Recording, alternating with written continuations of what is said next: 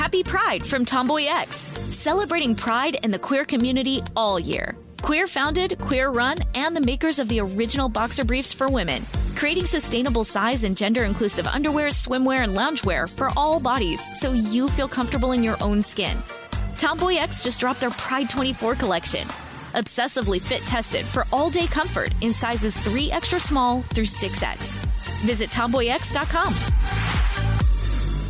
I'm Tracy from Stuff You Missed in History class. Are you a small business owner or even someone who dreams of entrepreneurship? Then check out Season 2 of Mind the Business, Small Business Success Stories from iHeart Podcasts and Intuit QuickBooks. Join hosts Austin Hankwitz and Janice Torres as they interview entrepreneurs sharing insights around starting and nurturing a small business. You won't want to miss these inspiring stories of entrepreneurship and discovering ways to business differently so you can too. I'm Jordan Gonsalves, and I'm a journalist. Join me on my new podcast, But We Loved, where queer elders recount the amazing history they've lived through. In the middle of Wall Street, they stopped traffic. They were doing a die-in. Healthcare is a right! Healthcare is a right! And in the process, share little gems of wisdom for the next generation. The key is to understanding yourself, learning to love and embrace yourself. You can listen to But We Loved on the iHeartRadio app, Apple Podcasts, or wherever you get your podcasts. Danielle Moody here, host of the Woke AF Daily podcast. We've been with iHeart for a year, and what a year it has been. As we head deeper into 2024 and yet another life-changing election cycle, Woke AF Daily is here to keep you sane and woke. Make Woke AF Daily your podcast destination for 2024 election news and analysis. Listen to Woke AF Daily Season 5 on the iHeartRadio app, Apple Podcasts, or wherever you get your podcasts. Welcome to Stuff You Missed in History class, a production of iHeartRadio.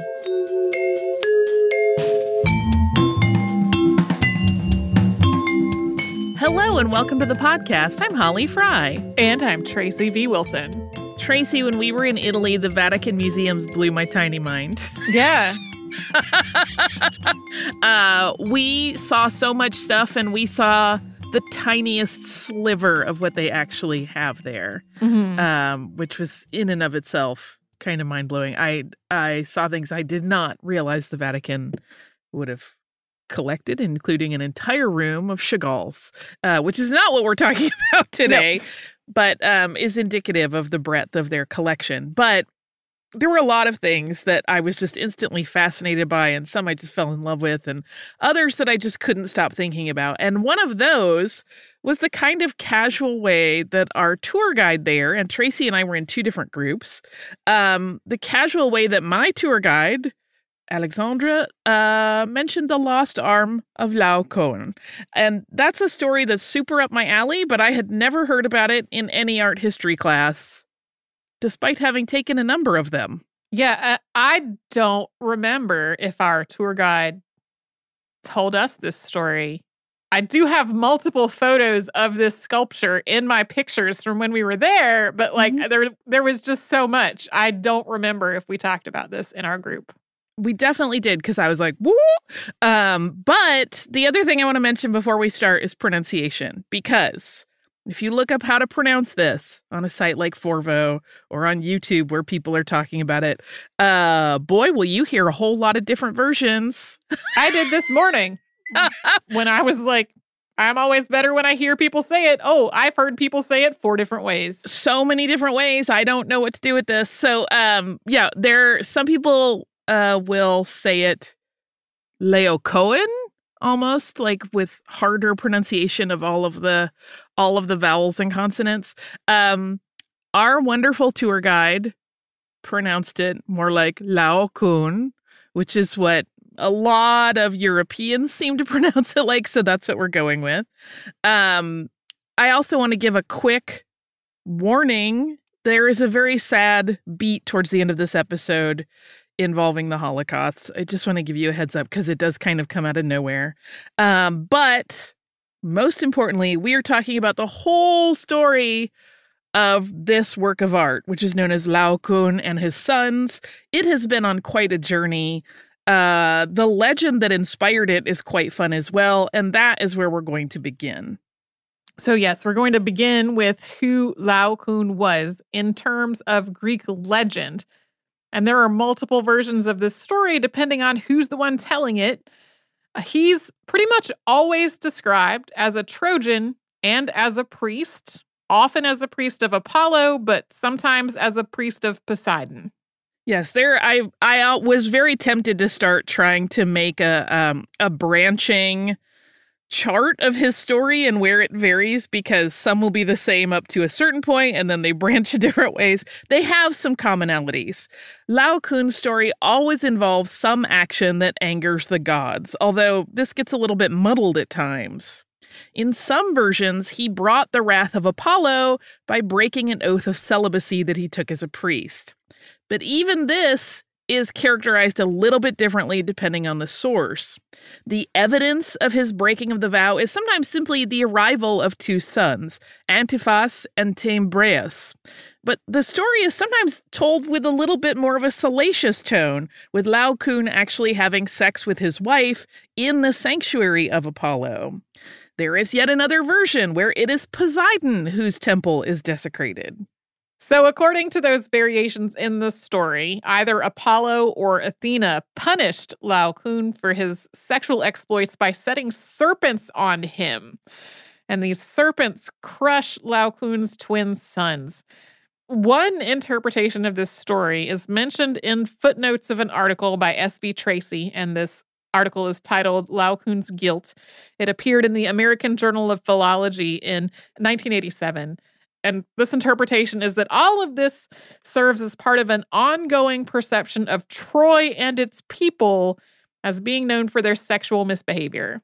Yeah, it kind of gets set up as though this was perhaps propaganda that supported these negative ideas about people from Troy at the time when this legend was being formed.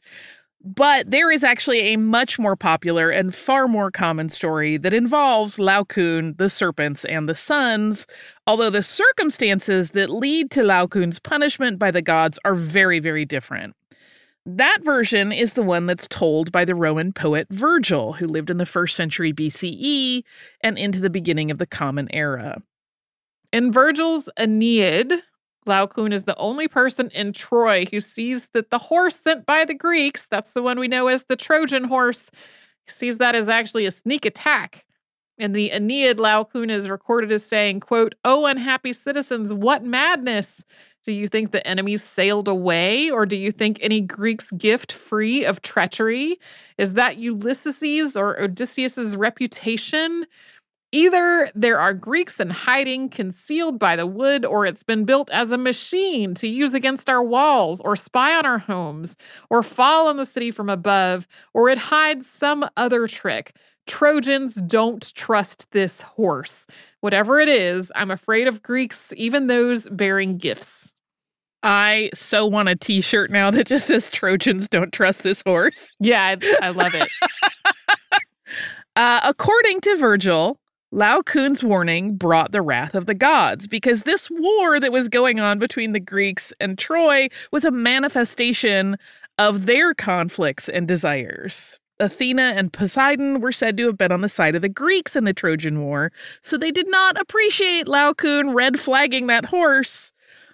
The priest, Laocoon, used his spear at this point to pierce the side of the horse and then sacrificed a bull, an offering to the gods in the hopes of bringing favor and protection to Troy.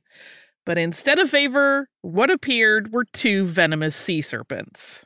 In Virgil's text, here's what happened next. Quote, "They move on a set course toward Laocoon, and first each serpent entwines the slender bodies of his two sons, and biting at them, devours their wretched limbs. Then, as he comes to their aid, weapons in hand, they seize him too and wreathe him in massive coils, now encircling his waist twice winding their scaly folds around his throat. Their high necks and heads tower above him. He strains to burst the knots with his hands, his sacred headband drenched in blood and dark venom, while he sends terrible shouts up to the heavens, like the bellowing of a bull that has fled wounded from the altar, shaking the useless axe from its neck."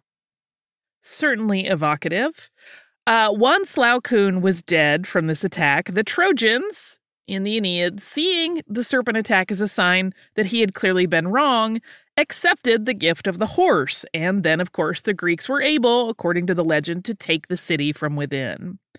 Regardless of which specifics any reader may prefer regarding this whole Laocoon story, the image of the priest and his sons being killed by the serpents sent from the gods for mistakenly offending said gods has long been a powerful one, and it led to one of the most compelling statues in all of history. So around the same time that Virgil wrote his version of this story, according to art historians, someone carved a marble statue depicting Laocoon and his sons battling with serpents. This is sometimes estimated as being created around 200 BCE. That doesn't quite line up with the time frames of the sculptors that are usually name-checked in relation to the sculpture. Pliny the Elder, who lived in the 1st century, wrote of the statue sculpted to commemorate the story in his book, The Natural History. He attributes the work to 3 artists who he mentions by name.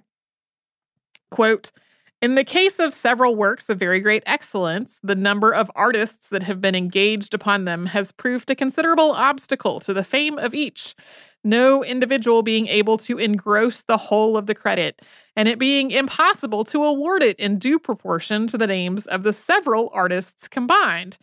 Such is the case with the Laocoon, for example, in the Palace of the Emperor Titus, a work that may be looked upon as preferable to any other production of the art or painting or of statuary. It is sculpted from a single block, both of the main figure as well as the children, and the serpents with their marvelous folds. This group was made in concert by 3 most eminent artists, Agesander, Polydorus, and Athenodorus, natives of Rhodes." This statue is incredibly dynamic. Laocoon is shown with his body twisted as he wrestles with the serpents, and he is flanked on each side by his sons, who are also entangled in the serpents' bodies. One of the serpents is about to bite Laocoon on the hip. One of the children appears to be already very near death, the other still struggling free and watching his brother and father in terror. Laocoon's face shows the agony of the struggle, although there has been some debate about his expression. We're going to talk about that later in the episode. This is considered to be an iconic artistic representation of agony, as well as an incredible achievement in representing human anatomy. It's also pretty large. It's almost life-size. The dimensions are listed as a height of 208 centimeters, a width of 163 centimeters, and a depth of 112 centimeters. So that is 6.8 feet tall, 5.3 feet wide, and 3.7 feet deep. But despite its great size and the level of admiration that it garnered, and the fact that it was part of the collection of the Emperor Titus, just as was the case with so many other artifacts from the Roman Empire, this statue of Laocoon and his sons disappeared, basically without any fanfare and with no record of its whereabouts. It was gone for almost 1,400 years. So coming up, we're going to talk about Laocoon's rediscovery, but first we will pause for a sponsor break. Happy Pride from Tomboy X, celebrating pride in the queer community all year. Queer founded, queer run, and the makers of the original boxer briefs for women, creating sustainable size and gender inclusive underwear, swimwear, and loungewear for all bodies so you feel comfortable in your own skin. Tomboy X just dropped their Pride 24 collection, obsessively fit tested for all day comfort in sizes 3 extra small through 6X. Visit tomboyx.com.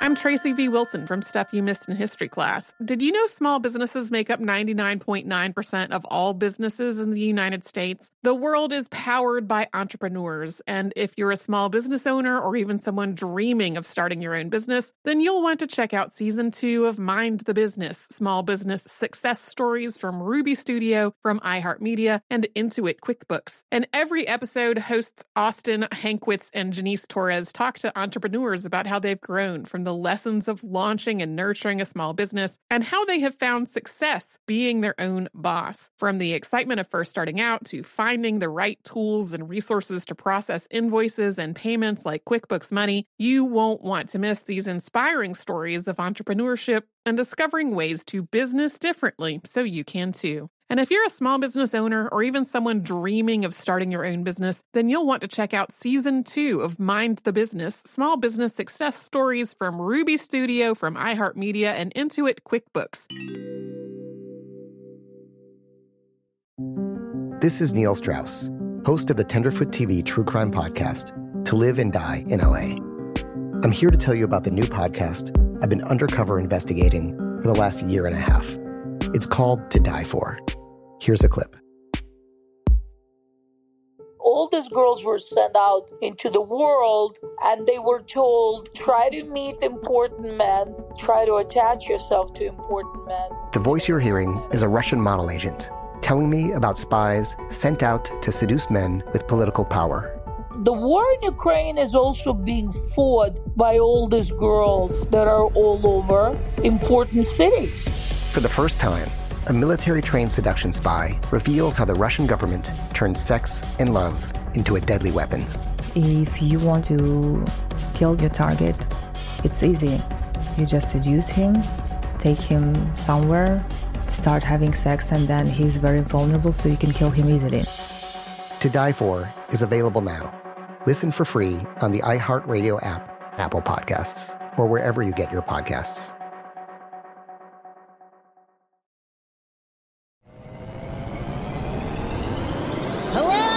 Acclaimed comics writer and notorious Scott Summers hater Rosie Knight. Well, hello, Emmy-winning podcaster and totally unbiased Targaryen royal supporter Jason Concepcion. Rosie, somehow the X-Ray Vision podcast has returned. It feels so good. It does. And like always, we'll be here every week covering the wide world of TV, movies, comics, and geek culture. That's right. We'll be talking about Batman, heroes of that stature, and of course, we'll be inviting our friends in the industry to come geek out with us and share stories. We'll hear from TV writers, from actors, comics creators, pop culture critics, and more. Nothing is off the table because geek culture is pop culture, and we can't wait to share our love of it all with you every single week. Listen to X-Ray Vision on the iHeartRadio app, Apple Podcasts, or wherever you get your podcasts.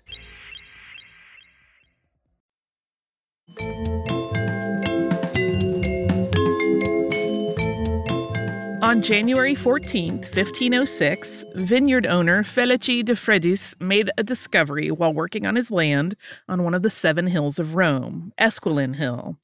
It was part of a group of sculptures that was found on the site, something that happened with a degree of regularity as Rome went through a growth spurt starting in the 15th century. In this case, the find was under the site that had been the Baths of Titus, a place known as La Capoce, which means the heads. It's about 6 fathoms, that's 36 feet, underground. The viticulturist's find was communicated to the Vatican, and Pope Julius II immediately sent a team to investigate. Included were Michelangelo and sculptor and architect Giuliano da Sangallo. So for context, in terms of Michelangelo's career, he had completed the David 2 years before, and he would start his work on the Sistine Chapel 2 years later. Sangallo's son Francesco also went to the site, and in the late 1560s, which was 60 years after the find, he wrote about being there when the statue was first discovered.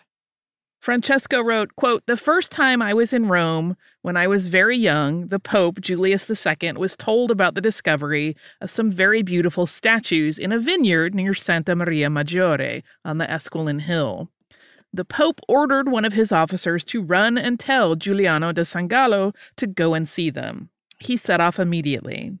Since Michelangelo Buonarroti was always to be found at our house, my father having summoned him and having assigned him the commission of the Pope's tomb, my father wanted him to come along too. I joined up with my father and off we went. I had climbed down to where the statues were when immediately my father said, 'That is the Laocoon which Pliny mentions.' Then they dug the hole wider so that they could pull the statue out. As soon as it was visible, everyone started to draw, all the while discoursing on ancient things, chatting about the ones in Florence. The ones he references there are ancient statues owned by the Medici. Just a few weeks later, a deal was struck between the Vatican and Felice de Freitas. In exchange for the statue, Freitas would receive as income the tolls from one of the gates of Rome. That was the Porta San Giovanni. Shortly after that, the statue was moved to the Vatican. It was placed in the Cortile del Belvedere, and its display position has since evolved with the establishment of the Museo Pio Clementino in the 1770s. It's in the gallery known as the Octagonal Courtyard. Yeah, we'll talk a little bit more about how it got moved around in a minute. The establishment of the Laocoon sculpture as a possession of the Vatican was and remains significant. Pope Julius II put the artwork on public display, which marks the opening of the Vatican museums to the public. Julius II felt that it was important for people to see this work of art because he saw looking at great art as a means of spiritual renewal. Unsurprisingly, the depiction of Laocoon and his sons was not intact when it was discovered. There were pieces missing, most notably the right arm of each of the figures. Additionally, the son on the right of the statue was detached from the rest. Laocoon's missing arm in particular left the work feeling incomplete to enough people that after several years, the Pope's architect, Donato Bramante, who started working on the Vatican's Belvedere Court in 1505 and St. Peter's Basilica in 1506, polled the most accomplished sculptors of the day to see what they thought should be done.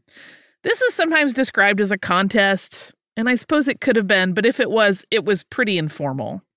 This challenge was issued by Bramante in 1510. Raffaello Cenzio di Urbino, who was better known simply as Raphael, suggested that the arm should extend upward. But he wasn't even really in the mix as far as this competition. Bramante had made him the judge of the whole thing. Jacopo d'Antonio Sansovino also put forth a plan for an upward-reaching arm. Michelangelo had a different idea that based on the sculpt of the musculature of the chest and back and shoulder, that the arm should be bent back, as though Laocoon was reaching to grasp the serpent on his back. In the end, Sansovino's idea won out, and the statue was restored with an upraised arm. This was not a particularly surprising decision. Michelangelo and Raphael were rivals. They had an assortment of conflicts. Making opposite decisions from one another, not too surprising. Yeah, that's the gentlest way we can describe their relationship. Michelangelo, in particular, was very angry about a lot of opportunities that Raphael received. The restoration of this sculpture, including not just the arm, but several other pieces as well, was completed in 1540. Initially, the extension that they had decided upon was used just so that copies could be cast of the piece. It wasn't actually affixed to the sculpture in any kind of permanent way. Then, one of Michelangelo's students, Giovanni Angelo Montorsoli, attached a version of the arm for display that reached upward. And that one actually reached upward at a more aggressive upward rise than even the one that had won this little discussion among the artists. When it was done, the composition was undeniably eye-catching. It created a diagonal line that drew the viewer's eyes upward, and it was viewed by a lot of people. It was also drawn by a lot of people, and it was lauded for its beauty with this new appendage and the composition of it, although not universally, of course. It's art. Everybody has a different opinion. So now we have to jump ahead 250 years, basically, to April 2nd, 1796, when Napoleon Bonaparte moved his forces into Italy in an effort to confront Austrian troops there.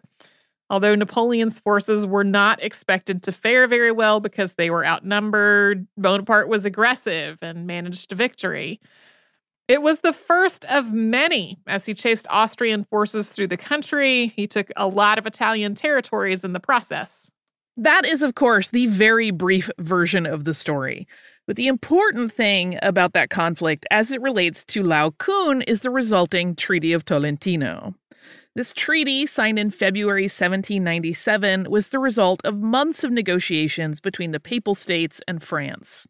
And in that treaty, France officially gained control of many places it had occupied since the invasion, and the Vatican officially and formally recognized France as the owner of a number of works of art that had been looted during all of this, including the Laocoon. So that's how, in July of 1798, the sculpture was shipped to Paris. It was to go on display at the Musée Central des Arts, now part of the Louvre. And the sculpture stayed in Paris for the next 17 years. When Napoleon was defeated at Waterloo in June of 1815, that agreement was voided, and the art that had been signed over was returned to Italy. The journey home to Rome started for Laocoon and his sons in October of 1815. It took several months to get there. It arrived the following January. Yeah, that was not the only piece of art that was shipped back, but for the purposes of our story, it is, of course, the most important. And once the sculpture was back in Italy, it was assessed. The previously completed additions needed to be reattached. They had been removed before the statue was shipped to Paris. The task fell to sculptor Antonio Canova. He actually thought that the prior additions, the upstretched arm and the arm that was also added to the sun on the viewer's right, that sun is often referred to as the older sun, Canova thought those were not really correct, but he replaced them according to the prior restoration. And he actually told one of his colleagues in a letter that he knew the decisions on their composition had been made in error, but he felt that if he changed them or even raised the issue, it was just going to start a big fight with both artists and historians, and he wanted no part of it because there was no benefit to him, and he did not see any possible way he would come out of such a conflict unscathed. But that was not the end of the Laocoon makeovers. What may be the most surprising of all of them is yet to come, and we will get to it right after we hear from some sponsors that keep Stuff You Missed in History Class going. Happy Pride from Tomboy X. We just dropped our Pride 24 collection. Queer founded, queer run, and creating size and gender inclusive underwear, swimwear, and loungewear for all bodies, so you feel comfortable in your own skin. Visit tomboyx.com to shop. I'm Tracy V. Wilson from Stuff You Missed in History Class. Did you know small businesses make up 99.9% of all businesses in the United States? The world is powered by entrepreneurs, and if you're a small business owner or even someone dreaming of starting your own business, then you'll want to check out Season 2 of Mind the Business, small business success stories from Ruby Studio, from iHeartMedia, and Intuit QuickBooks. And every episode, hosts Austin Hankwitz and Janice Torres talk to entrepreneurs about how they've grown from the lessons of launching and nurturing a small business and how they have found success being their own boss. From the excitement of first starting out to finding the right tools and resources to process invoices and payments like QuickBooks Money, you won't want to miss these inspiring stories of entrepreneurship and discovering ways to business differently so you can too. And if you're a small business owner or even someone dreaming of starting your own business, then you'll want to check out Season 2 of Mind the Business, small business success stories from Ruby Studio, from iHeartMedia, and Intuit QuickBooks. This is Neil Strauss, host of the Tenderfoot TV true crime podcast, To Live and Die in LA. I'm here to tell you about the new podcast I've been undercover investigating for the last year and a half. It's called To Die For. Here's a clip. All these girls were sent out into the world and they were told, try to meet important men, try to attach yourself to important men. The voice you're hearing is a Russian model agent telling me about spies sent out to seduce men with political power. The war in Ukraine is also being fought by all these girls that are all over important cities.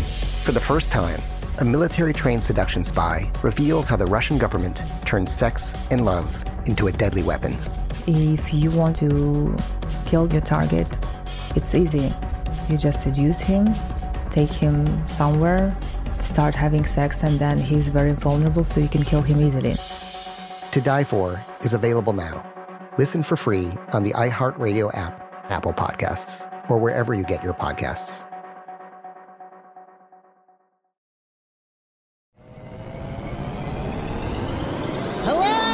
Acclaimed comics writer and notorious Scott Summers hater, Rosie Knight. Well, hello, Emmy-winning podcaster and totally unbiased Targaryen royal supporter, Jason Concepcion. Rosie, somehow the X-Ray Vision podcast has returned. It feels so good. It does. And like always, we'll be here every week covering the wide world of TV, movies, comics, and geek culture. That's right. We'll be talking about Batman, heroes of that stature, and of course, we'll be inviting our friends in the industry to come geek out with us and share stories. We'll hear from TV writers, from actors, comics creators, pop culture critics, and more. Nothing is off the table because geek culture is pop culture, and we can't wait to share our love of it all with you every single week. Listen to X-Ray Vision on the iHeartRadio app, Apple Podcasts, or wherever you get your podcasts.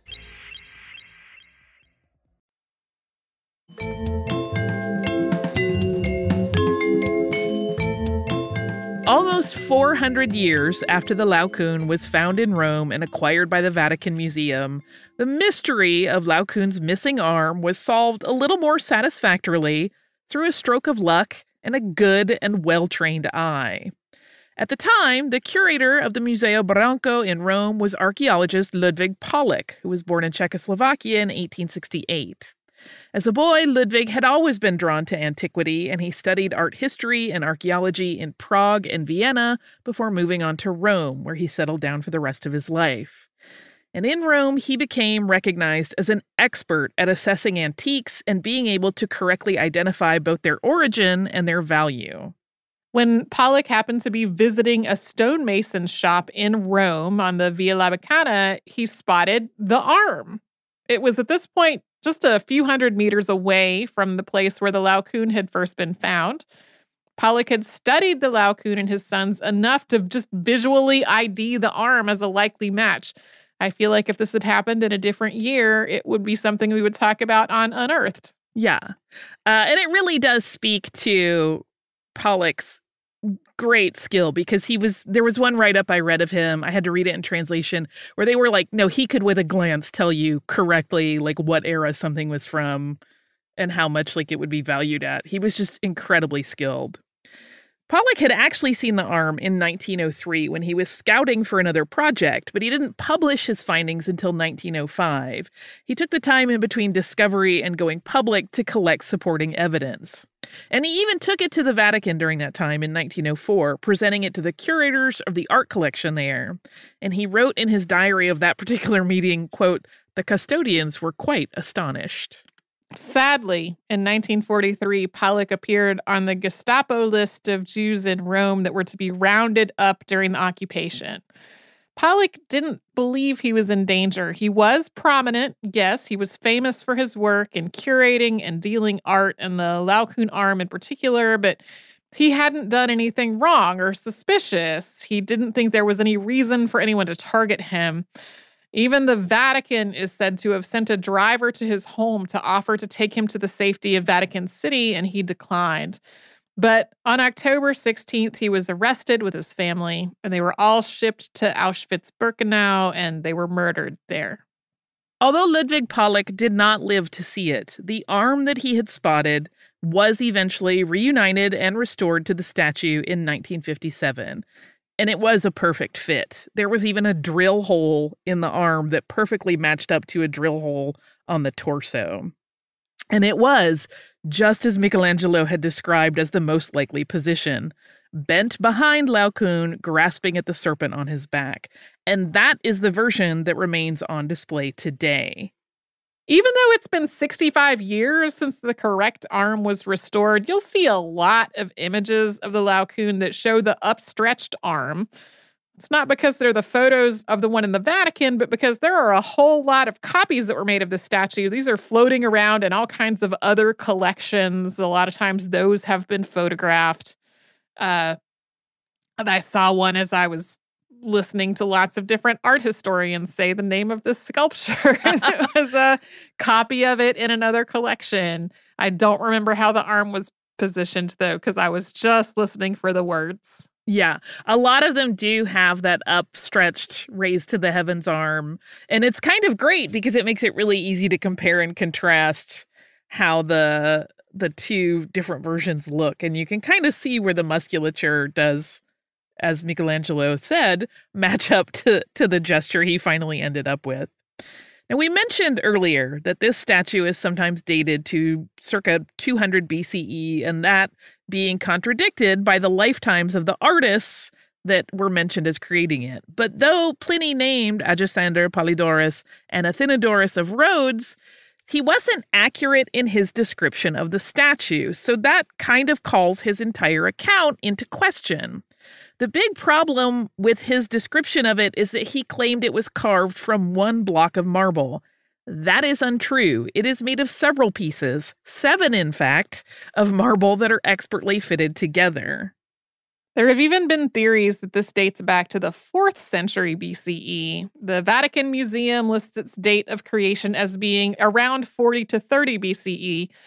The sculpture doesn't really match stylistically with the 4th century BCE date.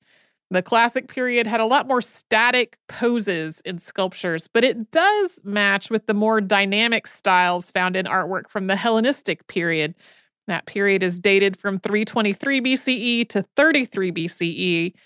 There's also a possible explanation for that disparity. There are a lot of art historians today who agree that the Laocoon that Pliny wrote about was a copy of an older bronze sculpture. Yeah, so this one that we're seeing is probably the copy. There have always been more controversies about this work of art. From a composition and artistic perspective, there's been a lot of discussion and debate. In the mid-1700s, German art historian Johann Joachim Winckelmann had written about the work as an ideal representation of beauty. He had also commented on the arm and its debate, writing, quote, "This arm, entangled by the snake, must have been folded over the head of the statue. Yet it looks as if the arm folded above the head would have in some way made the work wrong." In 1766, German philosopher Gotthold Lessing wrote an essay about art that was inspired by the Laocoon statue. It was titled Laocoon or the Limitations of Poetry. The majority of the work is really about visual art versus poetical art, and the Laocoon is only discussed in the first part. But Lessing makes the case that the Laocoon is ultimately not conveying a realistic scenario because viewers would not be able to cope with it. He wrote, quote, "The demands of beauty could not be reconciled with the pain and all its disfiguring violence. So it had to be reduced. The scream had to be softened to a sigh, not because screaming betrays an ignoble soul, but because it distorts the features in a disgusting manner. Simply imagine Laocoon's mouth forced wide open, and then judge. Imagine him screaming, and then look. From a form which inspired pity, it has now become an ugly, repulsive figure from which we gladly turn away. For the fight of pain provokes distress. However, the distress should be transformed through beauty into the tender feeling of pity." There are lots and lots of papers and books written about whether the depiction of pain in the sculpture is beautiful or horrifying and what it means in context of ideas of Greek manhood, comparing and contrasting in some cases Winckelmann's and Lessing's takes on it as it relates to the Laocoon. So many papers and books. I just want to point that out. If you have read one that you love, I did not read them all, obviously, and I apologize that it's not included. So many. One aspect of the statue that has troubled art historians and critics is the expression on Laocoon's face as a scientific study, specifically his forehead. If you look at his eyebrows, they're clearly tensed. They create a ridge in the center that points slightly upward. It's a pretty obvious expression of anguish, struggle, and pain. But then his forehead has ripples on it, and they stretch from side to side. They're unaffected by the furrowed brow. They look relatively placid. This has really irked a lot of people over the years. French neurologist Guillaume Benjamin Armand Duchenne, often named as Duchenne de Boulogne, declared that the combination of characteristics was physically impossible and that the disparity detracted from the art's impact. Building on that, in 1872, Charles Darwin wrote about the issue in his work, The Expression of the Emotions in Man and Animals. And he wrote it in a way that at first seems kind of damning, but then acknowledges that this might have just had to have been an aesthetic choice, writing, quote, "The ancient Greek sculptors were familiar with the expression, as shown in the statues of Laocoon and Aretino, But as Duchenne remarks, they carried the transverse furrows across the whole breadth of the forehead and thus committed a great anatomical mistake. This is likewise the case in some modern statues. It is, however, more probable that these wonderfully accurate observers intentionally sacrificed truth for the sake of beauty than that they made a mistake. For rectangular furrows on the forehead would not have had a grand appearance on the marble. William Blake saw this piece not as a representation of the story of Laocoon, but as a copy, and a mediocre one, of a Hebraic work that depicted Jehovah and his sons, Adam and Satan. Blake used the image of the Laocoon statue in an illustration for the Cyclopedia, or Universal Dictionary of Arts, Sciences, and Literature, which he illustrated for Welsh botanist and minister Abraham Reeves. Blake's two-dimensional image also included inscriptions surrounding the image of Laocoon and his sons, which commented on Christianity, morality, the arts, and the quest for wealth. Yeah, that's if you ever just want to spend some time watching an artist work through his snark about a thing, read all of those inscriptions that William Blake put on his illustration of the Laocoon. He seems to think it's great that they're getting bitten by the snakes.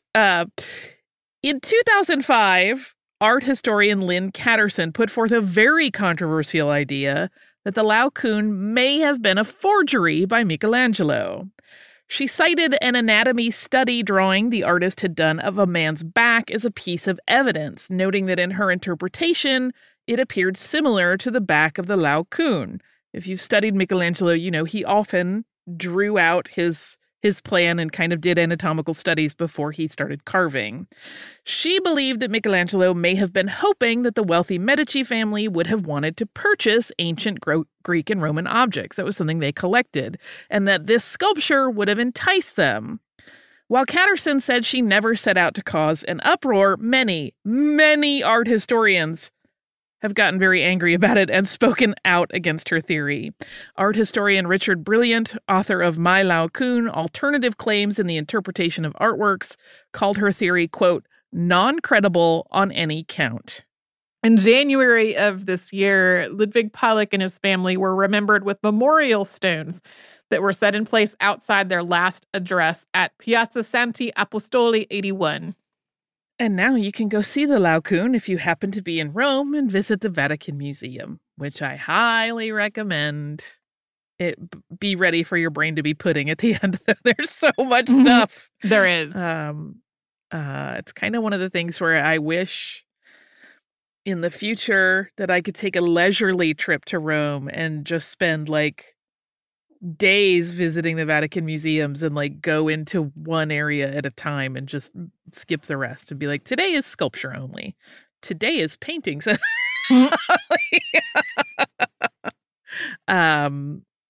is the story so far of the Laocoon. Who knows what else may happen? Since we're only 100 years out from the last development, there could be more in its 2,000 plus year life. In the meantime, though, I have kind of a fun listener mail from our listener, Aaron, who writes, "Hi, ladies, longtime listener, sort of from both ends, but I am not sure if I will ever get my PhD. I guess I'm just a master's student in history. I was listening in early May when you both talked about the Star Wars rides at Disney's Hollywood Studios. I had just gone there with my family and had the experience that should give Tracy some potential comfort. I have ridden the Star Tours ride ever since the original at Disneyland, and when I was younger, it was a repeat great fun ride. In April, on spring break, me and my sons were at Disney World, and the line wait for the newest Star Wars rides were such that we decided to ride the updated version of the classic first. It was cool that there are cameos from the new movies, but I felt very nauseous and jittery by the end of the ride. It seemed that my time with roller coasters must be ending. The next ride was Millennium Falcon Smuggler's Run, and that was great fun, getting to pew-pew my way through the ride and very little nausea. Last was the longest wait time, Rise of the Resistance, and that ride basically takes you into a Star Wars movie. The waits between that and the actual ride were not great, and again, no nausea. By the end of our trip in Orlando, I had ridden quite a few rather intense coasters and was a bit nauseous, but had a lot of fun, but not nearly as bad as that first Star Tours ride. I have a theory that there are people who cannot tolerate those types of rides at all, those who can excessively tolerate those rides and love every second, but most of us are in between, and our bodies get used to it and enjoy the ride. There is probably scientific evidence to support this, but sorry, I am too lazy to look it up. Anyway, to each their own, and we spent so much money just getting in the park that I was going to ride the rides. I had meant to write sooner, but life got in the way, as it does. Listening to the comments about motion sickness made me want to share my own experience. Listening to your podcast has certainly helped during the past few horrible years. Knowledge of the past can help give us perspective for today. Thanks, Aaron. Aaron, I can tell you why you still have trouble with Star Tours and not the other rides. I don't think Tracy has been on the other two attractions. Mm-mm. They don't involve 3D glasses. Mm-hmm. That's what it is. It's the 3D part. It's like the gimbal rig may or may not make you ill, but the gimbal rig plus 3D, which your brain is trying to perceive while also maintaining your physical equilibrium, is what makes most people feel a little queasy. Yeah, or can't do it. In Tracy's case, quite queasy, as I recall.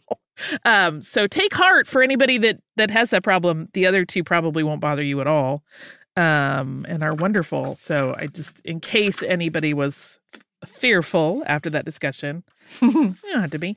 Rise of the Resistance in particular, you could not do 3D glasses because you're getting on and off different ride vehicles and walking through things at some parts and riding things at others, and that would be a trip and not very fun at all, and it would break the immersion. But if you would like to write to us about your vacations to theme parks or the Vatican museums or anywhere else or anything else, you can do that at historypodcast@iheartradio.com. You can also find us on social media as @MissedInHistory. And if you would like to subscribe to the podcast and haven't gotten around to yet, good news! Super easy. You can do that on the iHeartRadio app or anywhere else you listen to your favorite podcasts.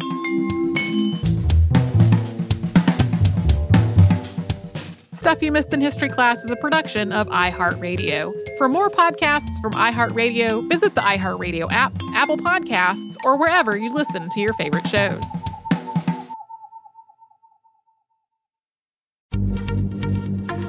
Happy Pride from Tomboy X, celebrating pride and the queer community all year. Queer founded, queer run, and the makers of the original boxer briefs for women, creating sustainable size and gender-inclusive underwear, swimwear, and loungewear for all bodies so you feel comfortable in your own skin.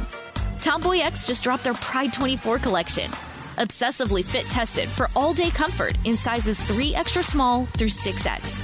Visit tomboyx.com. I'm Jordan Gonsalves, and I'm a journalist. Join me on my new podcast, But We Loved, where queer elders recount the amazing history they've lived through. In the middle of Wall Street, they stopped traffic. They were doing a die-in. Healthcare is a right. Healthcare is a right. And in the process, share little gems of wisdom for the next generation. The key is to understanding yourself, learning to love and embrace yourself.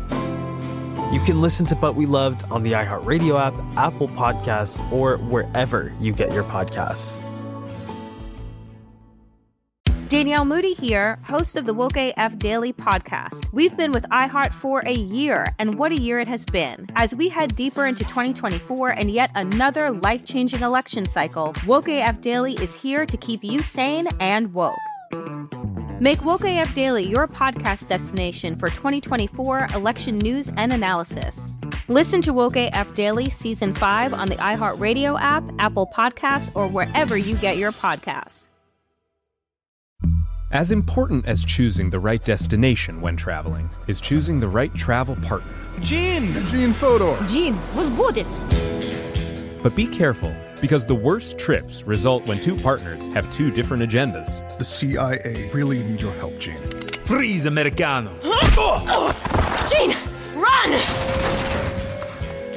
Listen to Fodor's Guide to Espionage on the iHeartRadio app, Apple Podcasts, or wherever you get your podcasts.